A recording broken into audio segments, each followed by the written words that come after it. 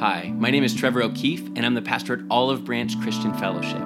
We're a Jesus-loving Bible church who are committed to studying the words of Jesus, walking in the ways of Jesus, and partnering in the mission of Jesus.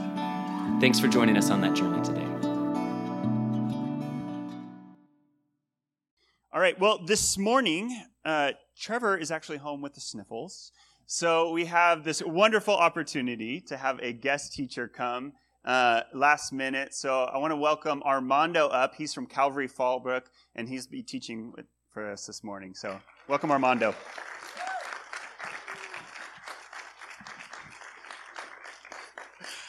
The sniffles. Wow. I haven't heard that one in a long, long time. I'm sure Trevor will really appreciate it too. I've just actually got to know Trevor the last couple of years through Danny Ramos. I know Danny probably has spoken here for Trevor a couple times, and I know a couple things about Trevor. He is a great Bible teacher, and he loves baseball. Obviously, if you follow him on Instagram, you know he loves Padres baseball, and that's where we part ways, because I'm from up north, and I'll let you figure that one out yourselves, okay? Hey, I suffered a lot this last October. I've suffered, so be sympathetic towards me. You know, the other day we had a men's group at our church. We meet at 6:30 on Thursday mornings, and we go through books of the Bible. We just discuss them. There's really no teacher. We all read together, and then as the Lord leads, what you see, what speaks to you, any questions. And one of the guys in the group, he said something. We were closing out. We were going to pray for each other. And he says, I need prayer. And I'm like, hey, what's going on? He goes, well, elections are going on right now, and, there's a lot of tension, and there's a lot of tension in my family. We're all on certain spectrums in this political world. And he goes, and I love what he asked, though. His prayer request was this. He said, I want to know how to respond in a Christ-honoring way. And he goes, and it's hard for me because he's Sicilian. And he goes, and so passionate, he gets fired up about it, but I loved his attitude. And that takes wisdom, doesn't it? It takes wisdom as we navigate, especially being Christians in California. I love this state. I was born in this state. I told my son we were watching, what's that movie called? Oh my gosh, it's when the Cubans invade. It was an 80s movie. And what was that movie called? Does anybody remember that movie I'm talking about? Red Dawn. Yes, Red Dawn. And my son looks at me and he goes, Dad, if we get invaded, where are we going? I said, I'm going on my easy chair. I said, because this is where I was born and this is where I'm dying. They can come in all they want, but I love this state. I love our weather. I'm not going anywhere. He's like, Dad, I'm going to have to leave you behind. I'm like, yes, you go live your life, my son. You go do that. But again, as we navigate and as we have to be wise in how we express our opinions, right? We have to be wise in how we communicate the grace and the love of Jesus Christ. We can't lose our identity as followers of Jesus, and it takes wisdom to do that. We can't do it in our own strength. We can't do it in our flesh. We have to do it under the influence and the power of the Holy Spirit. And we're going through Corinthians at our church. We've been going through it for now maybe a month and a half. And there's one verse that I always knew, but I just never really noticed how the Apostle Paul worded the power and wisdom of God. It's in chapter 1. If you have your Bibles, you go there with me. But I want you to think about this. The Corinthians lived in a city that it's a big city. It was very licentious, very promiscuous.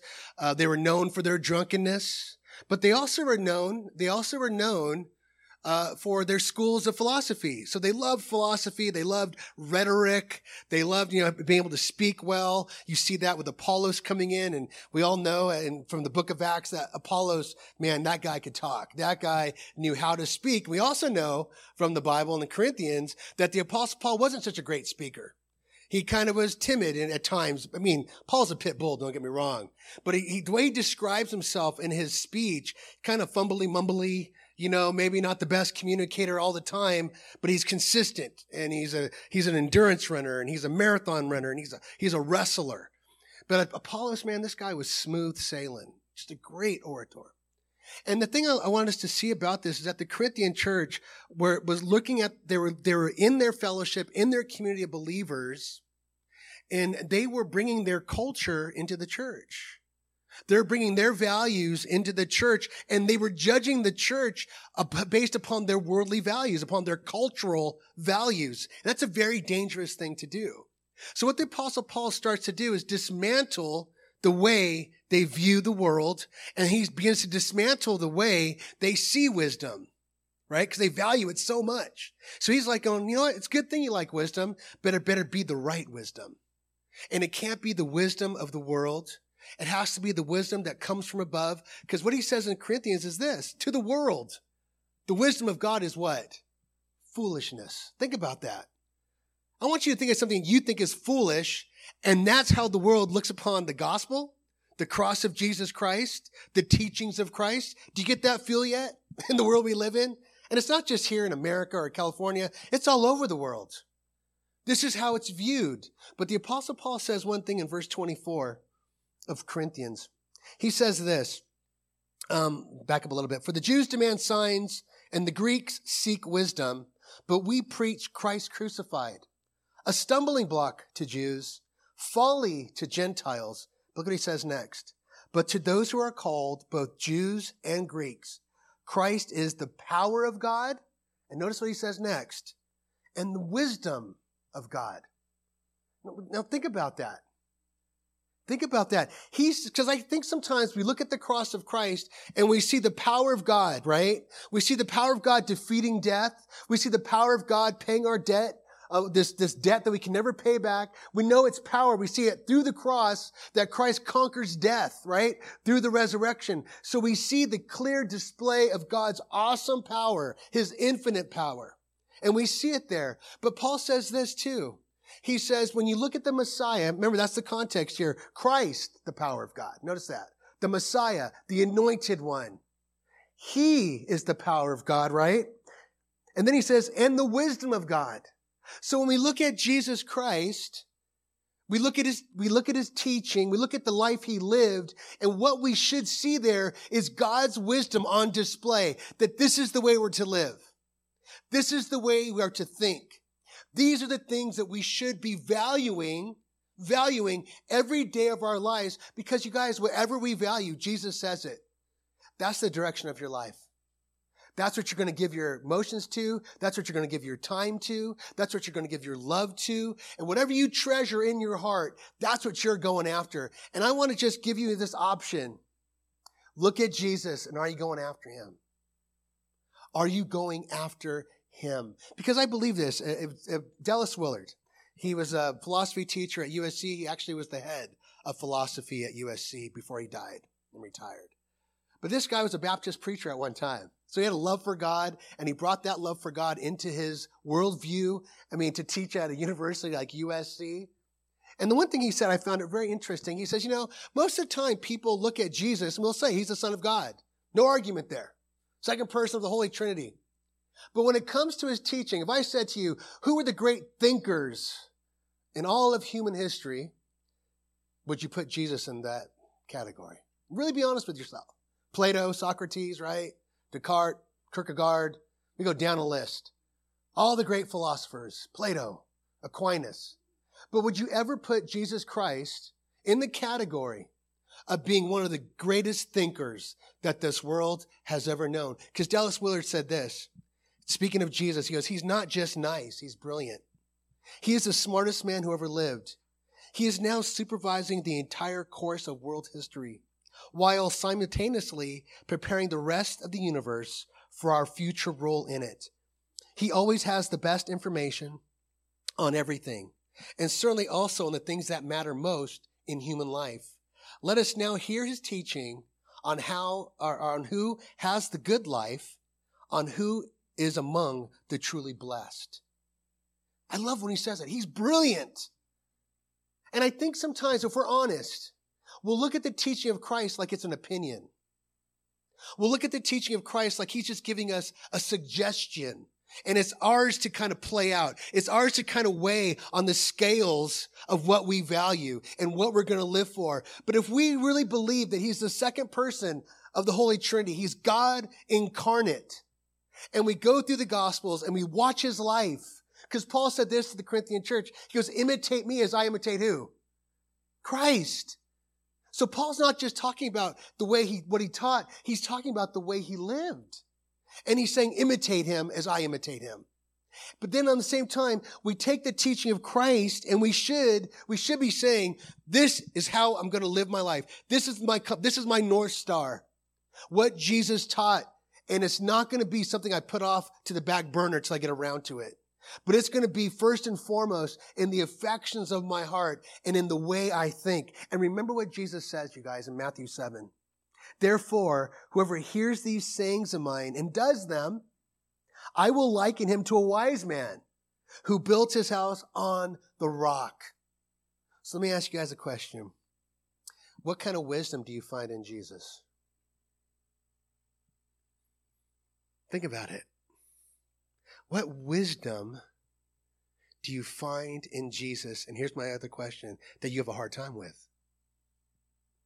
Because if the things we have a hard time with, I'm just not going to do them, right? I'm not going to do them. I'm just going to be like, I hear you, Lord. And like I hear my wife. Hey, Monica, can you take out the trash? I hear her. And then I see her walk by me taking out the trash. Why? I didn't do it. And then at that moment, I'm like, oh, babe, I'm going to get it right now. She's like, yeah, whatever, right? And my son has carried on my legacy in that way. But again, if I believe who I say Jesus is, I really believe that. I'm going to build my life. Look at the two things he says. He says, who hears them, not the way I heard my wife's voice, but when I hear the doctor saying, if you don't stop doing this, you're going to die. That hearing. You know what I'm talking about? When your cholesterol is too high, your blood pressure is too high, your sugar's too high, and he's saying, you need a new diet or you're going to die. I think you're going to listen. Well, most people don't, but we should, right?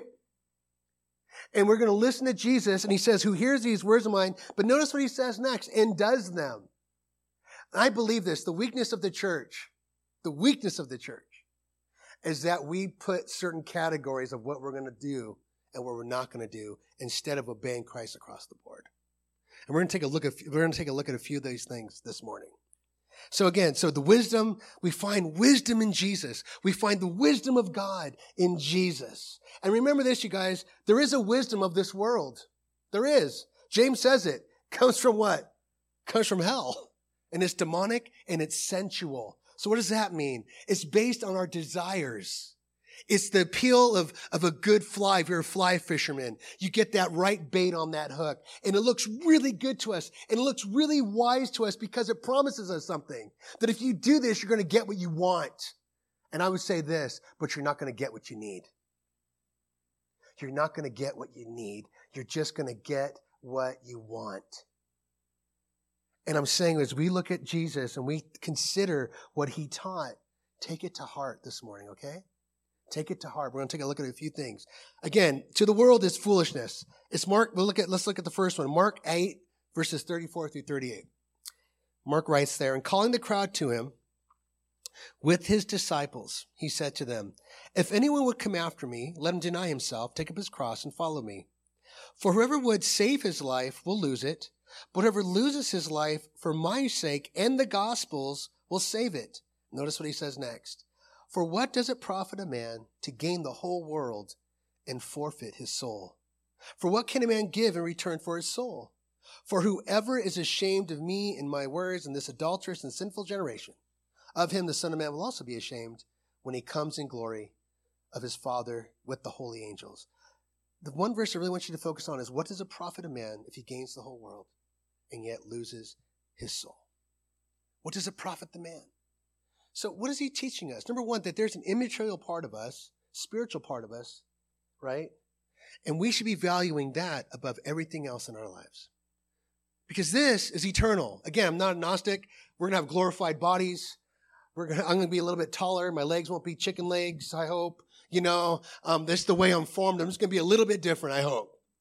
But the one thing I do love about the glorified body is it'll finally be a body that's fit to obey Jesus 100%. There'll be no fight. There'll be no wrestling. There'll be no debate. It'll just be clean obedience. But what I want us to see is if we allow ourselves to devalue the soul, if we believe the lie of evolution, if we believe that we're just a cosmic mistake, if we just believe we're here by chance and there is no purpose and there is no real ultimate reality for a human being outside of what we can feel, taste, and touch, if we believe that lie, if we believe our greatest desires are the most important things and those desires make us up, then we will not what? We will not value the soul. We will not value what Christ came to do on that cross to redeem us, to restore the relationship with our God and Father. We're going to just not value that. It's going to be secondary. But if we truly value it, we're going to value not just our own soul, but everybody's around us. We're not going to see color. We're not going to see borders. We're not going to see, again, I'm not making a political statement by that. I said it one time and I got a bunch of emails from people in my church. You don't believe in borders. I'm like, where did you get that from, man? Like, stop listening to the news and letting that be how you think about everything. But I am talking about how God sees the world. That's how we are to see the world. That's all I'm saying. How Jesus sees it, how Jesus hears it, how Jesus loves the people of this world. That's how we're to live our lives. But if I'm going to go and chase after the values of this world and center my life on attaining creature comforts and positions of power, you're chasing the wind. You're chasing the wind. Because Jesus came to redeem us, didn't he? Jesus came to give us a new life that we might be born again. Again, that we might be born again. So for that, what does he say? He goes, spirit gives birth to spirit. Flesh gives birth to flesh. He goes, you must be born again to see the kingdom of God. You must be born again to enter the kingdom of God. But we must be born again because only through what? Being filled with the Spirit and being born again can I see and value God's kingdom. Value it. Value God's kingdom. So I'm saying again, we got to reacclimate ourselves or recalibrate ourselves to valuing that which God values. We have to. Because really think about it. I don't know if you guys, I used to take kids down to Skid Row in LA when I was a youth pastor. I would take them down once a month. We would go down to the Dream Center, and then we would either go to a Section 8 housing, Hawaiian Gardens, Watts. A couple of times, though, we went to Skid Row. I really want you to be honest. When you look at people that live in a tent or in a box, and then their bed is a sidewalk, are they your equal? Are they your equal? Seriously. Because God says yes. And if we're believers and we say, I value the soul, that person is made in the image of God. And that's how I see him. And we give them value. I'm going to tell you a life-changing experience that happened to me. I was a youth pastor. I was legalistic. I was harsh on the kids. I was sold out. That's how we would describe it, right? But I was hard. I apologized to him. I have 2 more years with him after I had this moment. I was watching TBN, and they were doing this millennium, the great personalities of the last century. Billy Sunday, Billy Graham, Luis Palau, Pope John Paul II, Smith Wigglesworth, right? All these guys, and they all were preaching. Billy Sunday's like doing this, and Billy Graham's doing this, and the Pope had his cross up, and he's preaching, right? They're all preachers, but the last personality was Mother Teresa. She wasn't preaching. She was holding a starving child. Eyes sucked back in its head, ribs exposed, spinal cord. He was just dying of starvation. And the way she held this child was the way I held my daughter. And when I saw her holding that child, you know what my first response was? Why are you holding him? You're going to get sick. That was how I saw her. But at the same time, I went, I think I just saw Jesus, because that's exactly what Jesus would do. And I started to weep, and I said, Lord, what happened to me? Why is my heart so hard? Why am I so judgmental? Where did I've read your word. I was a missionary for 10 years in Hungary in the 90s. I've worked in the inner cities. Lord, I've served you. Why am I the way I am? Why? I want to be like that. I want to see the world the way she does. It's easy to preach. It's easy to get up in front of people. But to go when no one's looking and love the unlovable, that's what I want to be. Where did I take a wrong turn? And my life went in a different direction from that point on. Because I began to value people over ministry. Does that make sense to you? Not the ministry, people. That's who I love. People. That's who I want to be with. People. Because that's not my natural disposition. But I want to be like Jesus. You see what I'm saying? That's why they were scandalized when Jesus would touch a leper. That's why they were scandalized when Jesus would allow this woman of ill repute to weep on his feet and touch him. That's why they were scandalized by it, because they saw sin. They saw someone below them. Jesus saw someone he came to save. This is the wisdom of God. This is the wisdom of God on display. This is a wise life. This is what it looks like. I want you to see that. Everything he did, he had a point. Everything he said, he had a purpose in it. And we have to see it this way. Because if we don't, we're not going to live a life of wisdom. And when the storms come, and they will come, will your house stand? I was sharing with Danny a couple of years ago, actually 5 years ago, my son was diagnosed with leukemia. Came out of nowhere. He was a little soccer player, club soccer and all that. He would say once they put the port in his body rejected it, and he went septic. And this was after a month of him being diagnosed and getting all the chemo, and he was a little skinny little guy, no hair, sad. And then when he went septic, that's when it got bad.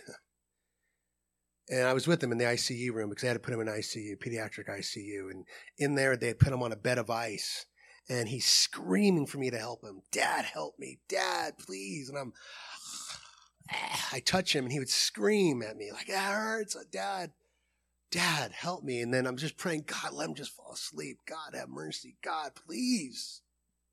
Please. But it was at that point, I was telling Danny, I said it was at this point when he finally fell asleep and I was just weeping. I'm like, God, did I take a wrong turn? Why am I here? What's going on? But then this is what I found in that darkest moment of my life. I said to him, Lord, if you take my son, I still believe. I'm not going anywhere. I promise you that. Where else shall I go? You alone have words of eternal life. I go, but if you take my son, you'll take half me with him. But whatever's left, it's all yours, Lord. It took me about 4 years to hear my words that day because I was so broken through what happened. But I found out, I really do believe. Because in my darkest hour, that's all I had was my faith. And I wasn't going to let it go. Because I believe, as I said in that room, you alone have words of eternal life. Where else am I going to go, Lord? Not when everything was good, but when everything was bad. And I want you to see something as we go on to Luke chapter 12. Look what he says. He's told a parable saying, the land of a rich man produced plentiful. And he thought to himself, what shall I do? For I have nowhere to store my crops. And he said, I will do this. I will tear down my barns and build larger ones. And there I will store all my grain and all my goods. And I will say to my soul, you have ample goods laid up for many years. Relax, eat, drink, be merry. But God, right?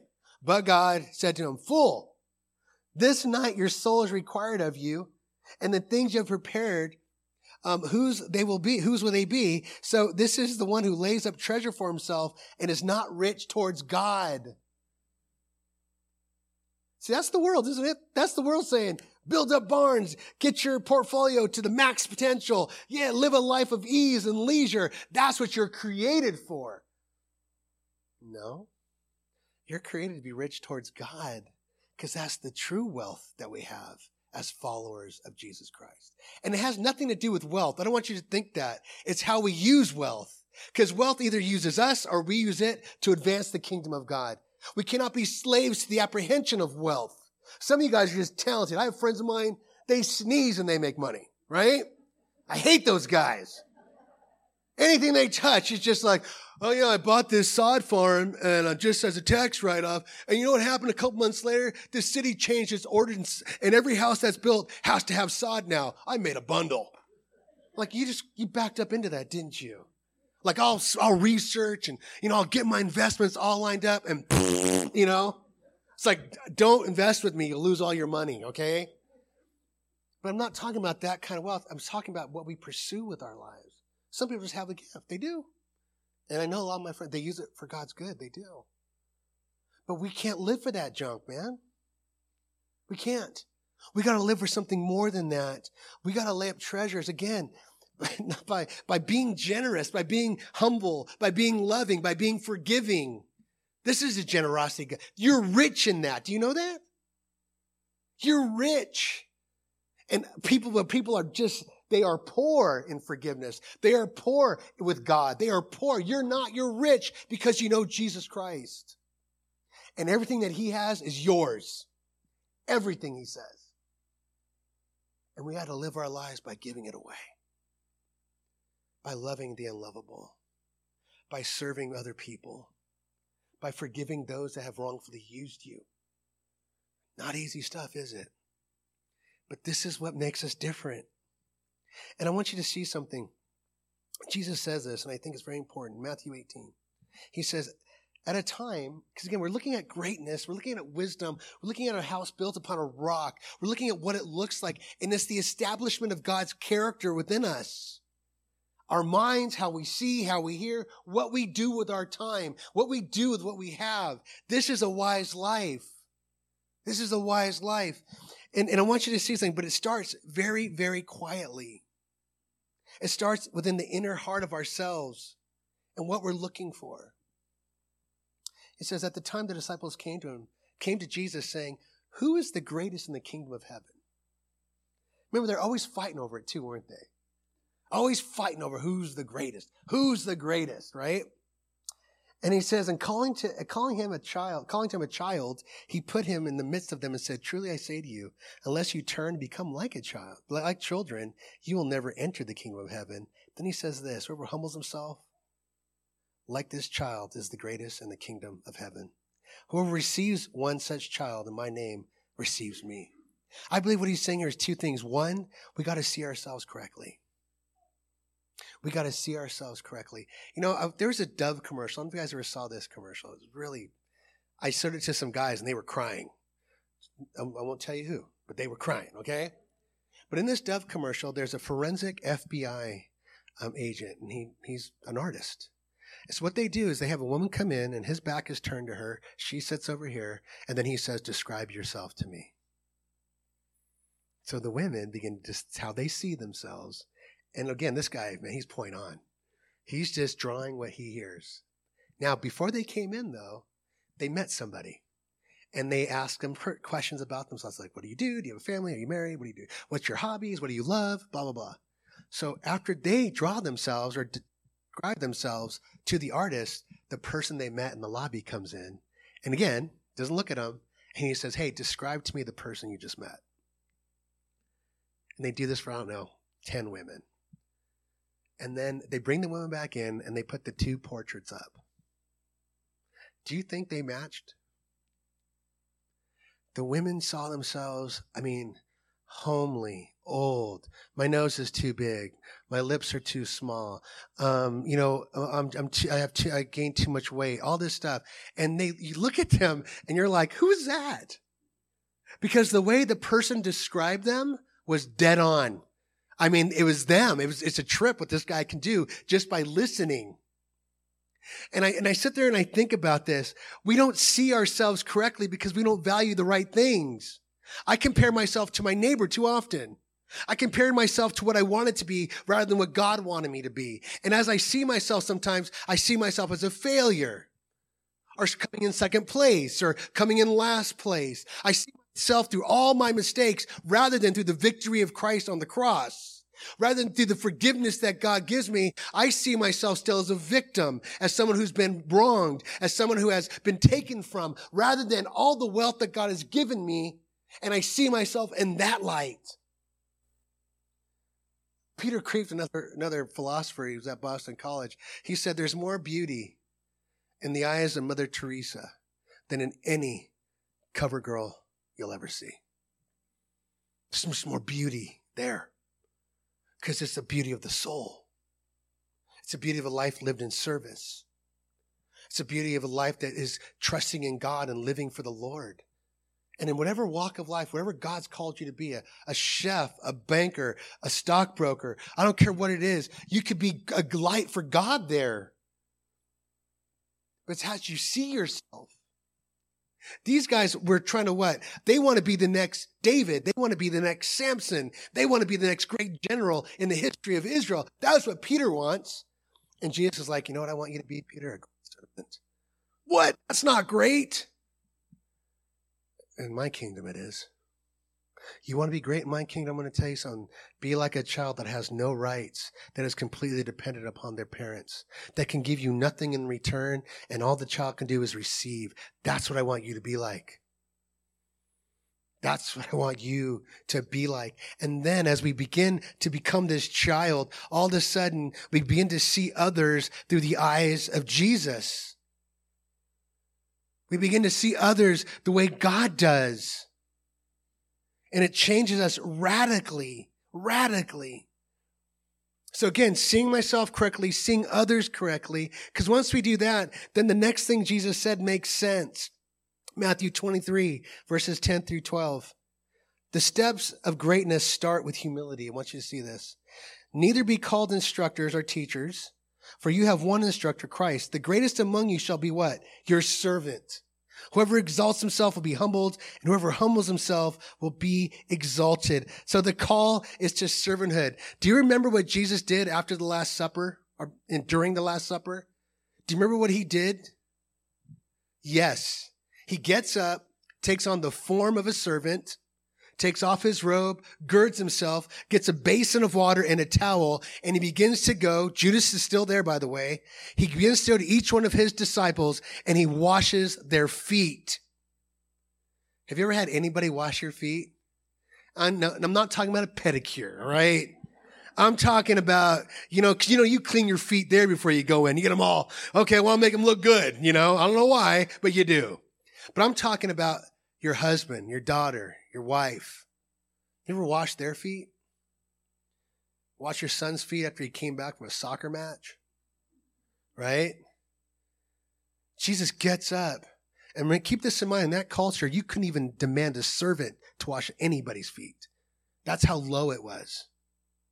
And I want you to think about it in this context too. The last thing Jesus does before those hands are nailed to a cross, he washes the disciples' feet. How important was this lesson that he was giving them? Because after he gets up, we all know what Peter, being bonehead Peter, says, "Not mine, Lord, no way. I'm not going to let you be my servant." And he's like, "Then you have no part of me. Okay, wash all of me then, Peter, chill out. You just need your feet washed, man. Chill out, dude. But then he gets up and he says this to them. Do you know what I've tried to teach you? Do you know what I've tried to teach you? One last time. If you want to be great in my kingdom, you got to be a servant. We are Calvary Fallbrook, but I added to our name Servants Church. And when people ask me why, I said, because I want our church to be great. I want us to be the servants of Fallbrook. That's my goal. That's my heart. Because I would say this, the person you see serving is the one who's the wisest of all. Because they're actually believing what Jesus taught. My grandmother was illiterate. She had 12 kids. And my grandfather was not the easiest man to live with. And then every time, and out of my first cousins, there's 28. And I'm number 24. And we would all go to Sunday. I missed this now. We would all go to, after church on Sunday, we'd go to Grandma and Grandpa's house, and they lived out, and we had to wash necks. We had to catch frogs and shoot our BB guns and all that stuff. But when we came in to eat, the kids would eat first, then our dads, then our moms, and then my grandmother would eat by herself in the kitchen. And guess who served all of us? My grandmother. Not bitter. She had the best laugh in the world. It was pure joy. And God bless my grandmother. She had when I knew her, she had 4 or 5 teeth left. Could you imagine having 4 or 5 teeth left? Would you laugh out loud? She didn't care. She would just I would kiss her on the cheeks, had the softest cheeks, and she would just belly laugh. We helped her in anything. She gave us money. And then you ask her grandma, my mom and my aunts, Mom, come on, let us serve you. She says, no, it's my house. I'm here to serve you.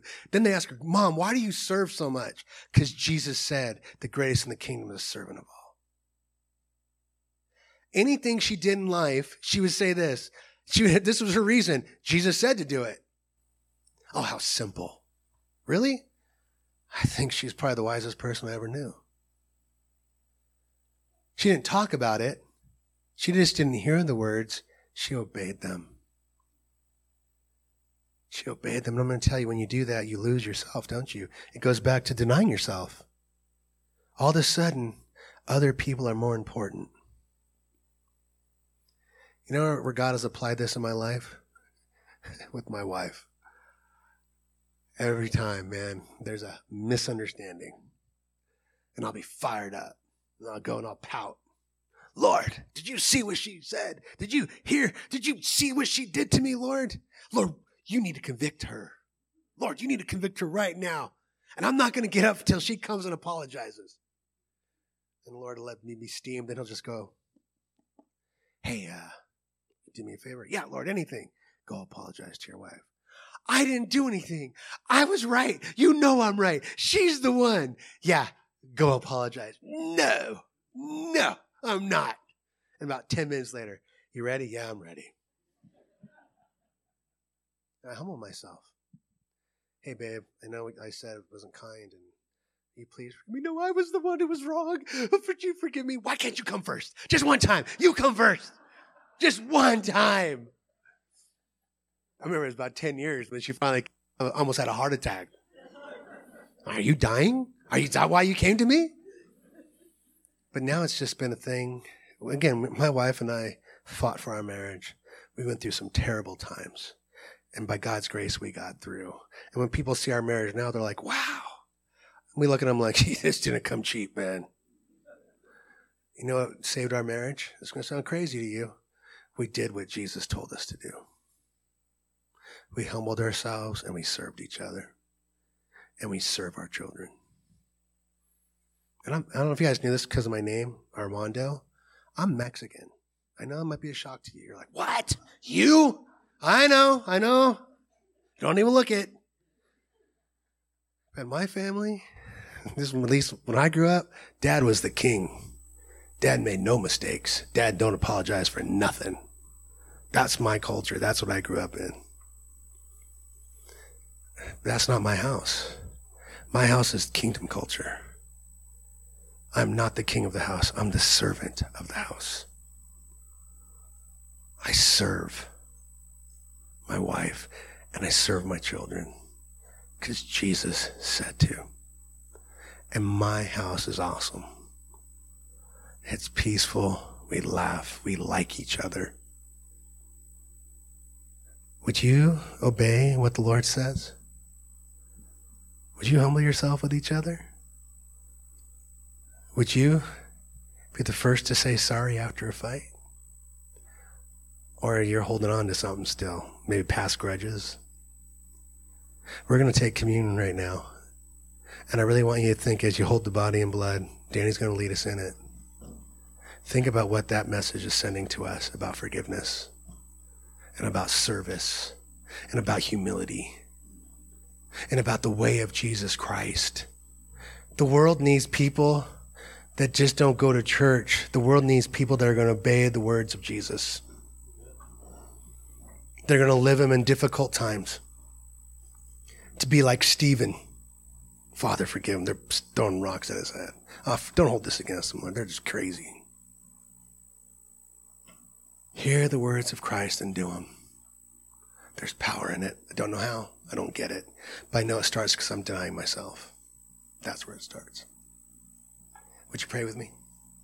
Holy Father, as we come before you now and we come to your table, the Lord's table. It's a beautiful table. It's a dress rehearsal for that day when we'll do it in your kingdom, Lord. And we'll sit down with Abraham, Isaac, and Jacob in your kingdom. We are those you spoke of, Lord, those who come from the east and from the west to sit in your kingdom. And Lord, as we hold the cup and as we hold the bread, remind us of what it symbolizes, but also remind us you are here in a special way in our midst. As we gather, you walk these aisles, and I pray for the broken in here, Lord. I pray for those with wounded hearts, and they've been hurt in their marriage like everybody else has, Lord. But the blood of Christ covers those sins too. May we be generous with your grace. May we be generous with the forgiveness that you've given us. Heal the brokenhearted, Lord. Lift up the downcast. Lord, you said a broken reed you will not break, and a smoldering flame you will not smother. Blow upon, Lord, some of us here that we're just holding on by a thin thread, Lord. In our brokenness, Lord, we're kind of ready to give up, but Lord, bind those branches back and make them stronger than ever. Because of your grace, because of your love. Lord, we look at the teachings of Christ not as a suggestion, but as a command. Not something that wants to take our life, but something that wants to give us life. Help us to be wise with your words. Help us to do them, not philosophize about them. And Lord, and we do pray for Trevor and his family. Bless them physically, heal their bodies. And those that are sick, Lord, I know this bug's been going around. But you are a healer, and we pray for your healing. And we ask all these things in the precious name of Jesus Christ, our Lord and Savior. Thank you again for listening to the Olive Branch Christian Fellowship podcast. For more information about our church, go to olivebranchcf.org.